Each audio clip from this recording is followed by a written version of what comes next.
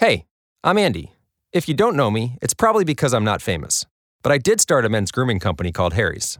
The idea for Harry's came out of a frustrating experience I had buying razor blades. Most brands were overpriced, overdesigned, and out of touch.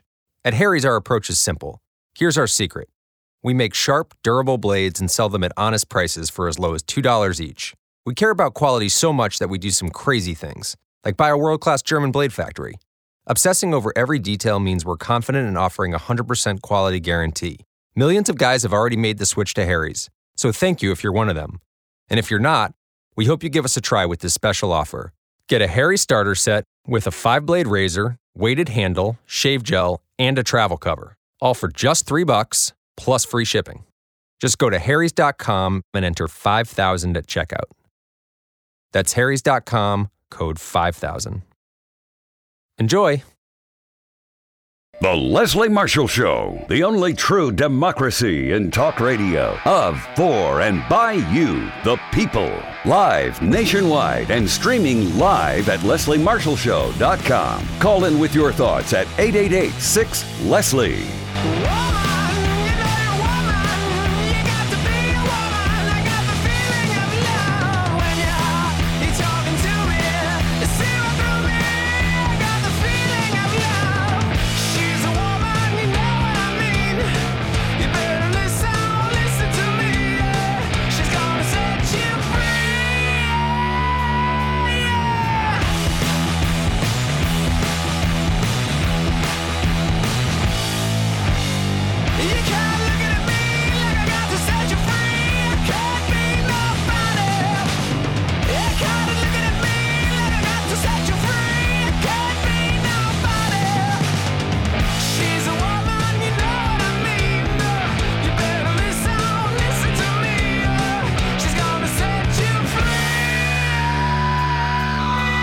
Here to set you free. How you doing? Happy Tuesday after the long weekend, President's Day.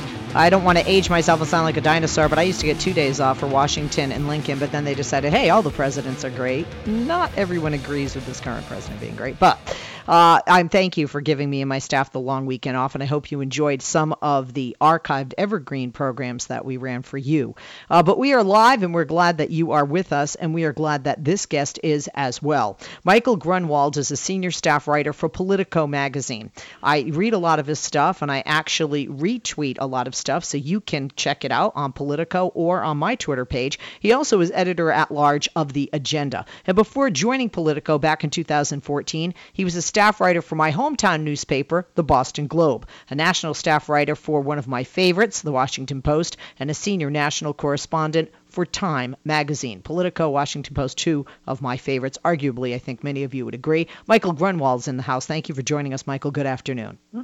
Thanks for having me, Leslie. You wrote a great piece that I had read and wanted to share with folks entitled Rating Trump's Huge. Huge, as when I lived in Houston, Texas, they would say, that's how I said Houston, YUGE, month one. Well, the president has been in office in the first month, and there are a lot of people who are out there, talking heads like myself on national television or on radio, and those of like yourself, writers, and then those who just break it down based on analysis, and some is very partisan on the left or the right. But what I like in your piece is you cover pretty much everything, and you also talk about what matters and what doesn't. This is the opening line, and a lot of sports fans out there will like this. If you think of Donald Trump's presidency as a 48-minute NBA game, we're only at the 1-minute mark. So how come after just one tumultuous month of scandals, protest, unprecedented controversy, and unfathomable tweets, does it already feel like we're heading into overtime? Now, it has only been just over a month now since Trump delivered his inaugural address and promising to stop, quote, all the American carnage. Has he delivered that, in your professional opinion, or do we have more American carnage with, JCC centers being attacked, thwarted racist attacks, copying Dylan Roof, thwarted mosque attacks, actual mosque attacks. Those are just a few that I list. But the American carnage, I think one would say, has increased, has not stopped, correct? Can you believe it's just August? Well, look, I think the larger point of my piece is, first of all, I mean, there's been this whirlwind of activity. It's hard to think of a president who is so, completely invaded our national brain space. There's just always, he said what, he did what, can you believe it? There's just a lot to keep track of. He's already embroiled in, one very real scandal. If you sort of lump all of the different strands of what's happening with his relationship with Russia into kind of one investigative box. But one thing I did try to point out is that in terms of actual policy changes, so far there's been all kinds of, smoke and fire and evidence that stuff is really going to change a lot. But so far, things haven't really changed that much. The president has changed, and he's obviously got his own approach, and he's saying all kinds of crazy and sometimes false and certainly provocative things. But actual U.S. public policy is still largely what it was before January 20th. Is it safe to say that perhaps, like many who go into any political position, especially the position of commander-in-chief, that Donald Trump maybe thought he could run Washington and the United States from the Oval Office the way he's run his businesses, and he's found out that he can't? It's a finely tuned machine, Leslie. Yes, I think that is exactly right. And one of the really significant developments of the last month has been, look, I said in the piece that you don't want to sort of sugarcoat that Trump, whether you like him or not, he sort of does have these authoritarian tendencies, and it's not a coincidence that he's really trying to delegitimize kind of independent sources of authority, whether it's, people, the jackals like me in the press, the enemies of the people, but also the so-called judges and, the protesters who must be paid, and even Democrats in Congress who are, how dare they oppose my nominees? He talks like an authoritarian, but so far those institutions have been standing up and not rolling over. You see the stuff coming out about Russia is coming out of, the free press, and so far, the judges knocked down his immigration order. So I think, he did sort of think that he'd be able to do what he wants, and, that he would be able to repeal Obamacare in day one, even though I don't think he entirely knew what that entailed. And it's turning out that things like, healthcare and tax reform and even, financial reforms that he would like to undo, that's not going to be as easy as he thinks. With regard to, first, the Affordable Care Act, Obamacare, it's not just him. There's a lot of pushback from Republicans because they're finding out to dismantle something this size is, A, very difficult, just like we saw with the implementation. Two, millions of people that will be left, in the lurk, and that it is a lie to say there'll be no transition, and it's a lie to say nobody will be left uninsured. The cost, and then really the reason, if you look at the Affordable Care Act, the reason we needed health care reformation is nobody had any reins on the insurance companies.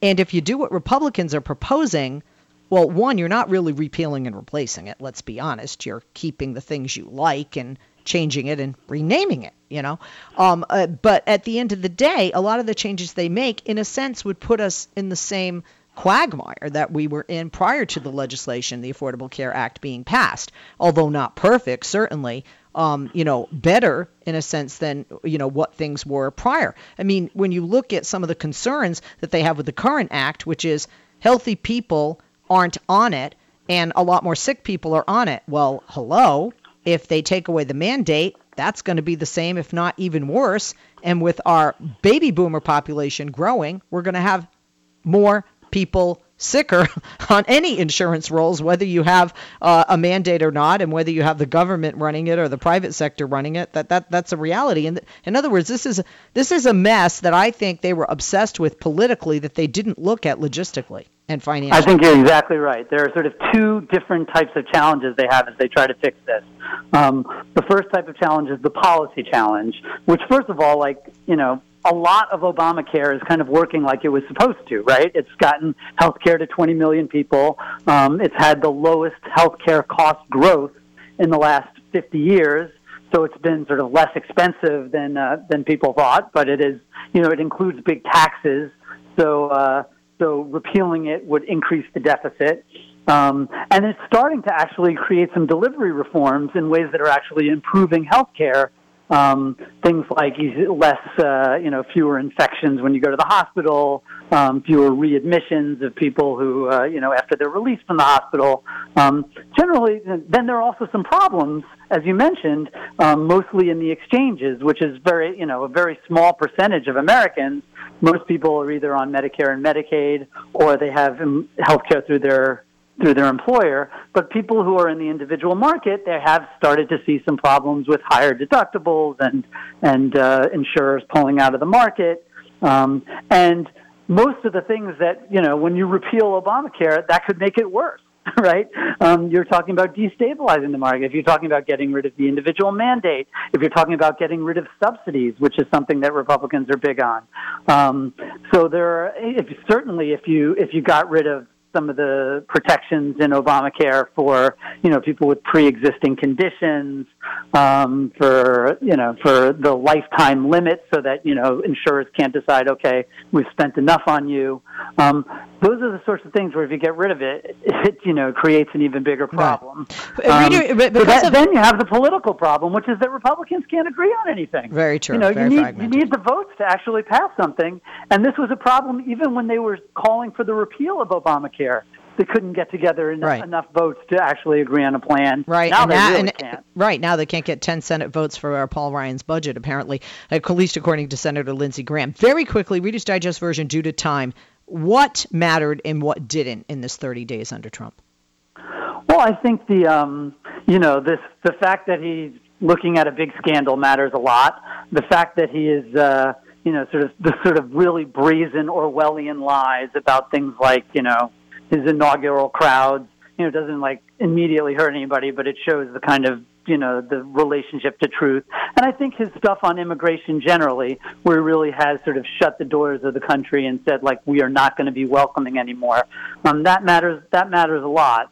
The kind of making fun of Arnold Schwarzenegger's ratings at a prayer breakfast, and even the calling out Nordstrom over his daughter's clothing. In the long run, that's probably not quite as important.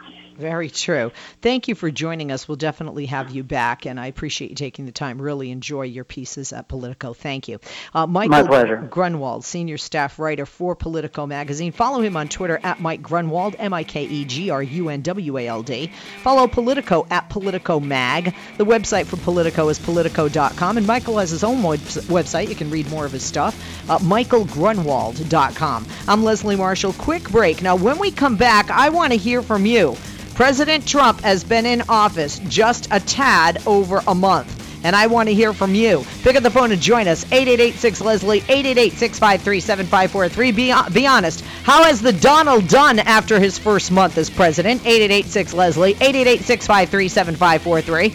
Do you think the connections with Russia that have plagued his administration in the first month will continue to hurt his presidency? 888-6-LESLIE. And he has historically low approval ratings. His cabinet's in disarray. Talk to me. How do you think he's done? And how do you think the future will be? 888-6-LESLIE. Back after this.